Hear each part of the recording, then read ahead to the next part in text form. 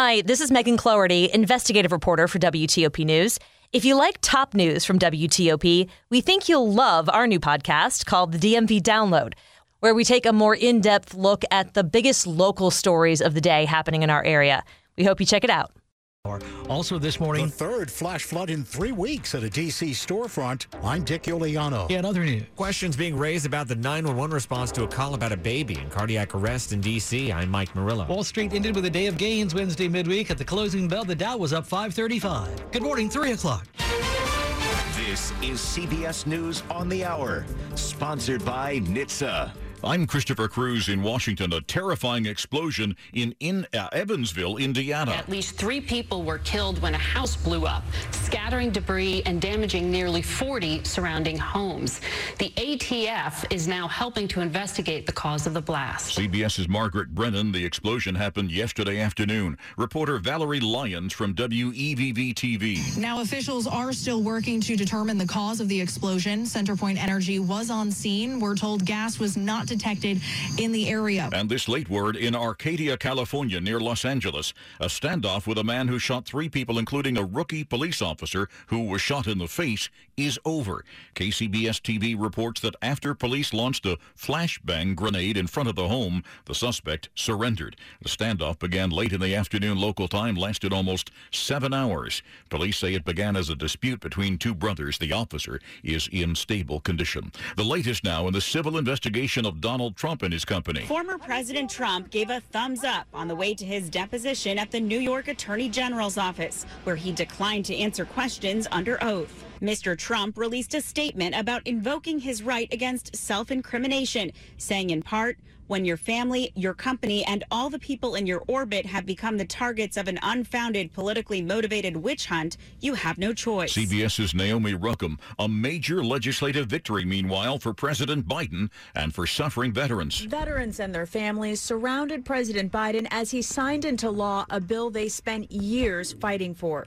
When they came home, many of the fittest and best warriors that we sent to war were not the same. The PACT Act expands health care benefits for millions of veterans who returned home from war sick. A federal judge says Walgreens can be held responsible for contributing to San Francisco's opioid crisis. CBS's Matt Piper has that. The judge said from 2006 to 2020, Walgreens pharmacies in San Francisco dispensed hundreds of thousands of red flag opioid prescriptions without performing adequate due diligence. Monetary damages will be determined in a future trial. A Walgreens spokesman said the chain is disappointed in the outcome, which he said is not supported by the facts and the law. The death toll from catastrophic flooding in eastern Kentucky rose to 38 yesterday after high schooler Aaron Crawford, who was helping in the cleanup, suddenly fell ill and died. The former Sheriff Joe has lost another attempt at a comeback. He was sheriff of Maricopa County, Arizona for 24 years. He's now been defeated in the race for mayor of affluent Fountain Hills, Arizona. This is CBS News. The WTOP Charity of the Month is the Alzheimer's Association. The Alzheimer's Association is the leading voluntary health organization in Alzheimer's care, support, and research. Millions of Americans are affected by Alzheimer's disease. You can make a difference. Volunteer, advocate, donate. Sign up to Walk to End Alzheimer's. Take action today and help achieve a world without Alzheimer's and all other dementia. For more information, visit WTOP.com, search charities. That's WTOP.com, search charities. WTOP at 3:03. And Thursday morning, August 11th, 2022. Welcome in. We are looking at a shower prior to noon this Thursday. Then clearing, becoming less humid. Highs in the mid to upper 80s, 72 right now. Good morning to you. I'm Dean Lane. We do indeed thank you for taking us along for your early morning ride. Topping the local stories we're following for you as we do head into this day together. Many in our area are still in the dark this early Thursday morning after Wednesday's heavy weather that moved through. And last check in Maryland, Pepco says about 500 homes and businesses in Prince George's County are without power this morning. Another 200 more customers out in Montgomery County. Checking in Virginia, Dominion Energy reports more than 200 homes and businesses in the dark in Alexandria. Stay with WTOP, your weather alert station. We'll keep you updated on power outages and heavy weather as it is diminishing, moving through the area. Flash flooding temporarily trapped some drivers Wednesday on Rhode Island Avenue Northeast, and the waters actually pounded some nearby businesses as well. All 40 to 50 dogs on the premises were kept safe. But District Dogs owner Jacob Hensley is concerned about the most recent flash flooding and 2 others. This is the 3rd time in 3 weeks this has happened this year. And all of last year in 2021, this never happened in my store. Hensley wonders why he's been hit with 3 flash floods lately. I'm very frustrated. I feel like the city could be doing more for protection because I really can't operate a business like this. The water quickly receded from District Dogs and cleanup began immediately. Dick Iuliano, WTOP News. D.C. Water says this morning the Northeast Boundary Tunnel being built right now beneath Rhode Island Avenue and expected to be completed in 2023 will nearly double the capacity of the current sewer system and will help alleviate the historic flooding problem in the area.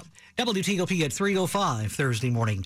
Is the WSSC Water an organization in crisis? GM General Manager Carla Reed says it is because 2 members of the board have moved to limit her power and she wants them gone.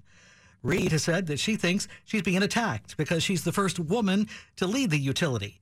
But board members say what they've done is a pretty standard move when leaders are on their way out, as Reed is. The Washington Post reports this week her contract is up at the end of this year.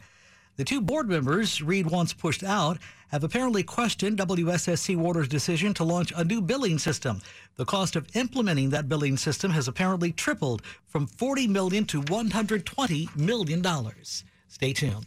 It's 3:06 Thursday morning. Many questions are being asked about the death this week of a 3-month-old baby who died in Northwest D.C. Tuesday evening. Among those questions, how did he die, and was help delayed in this case? When first responders got to an apartment on Park Road in Northwest, 3-month-old Aaron Bird Jr. was unconscious and not breathing. He would later be pronounced dead.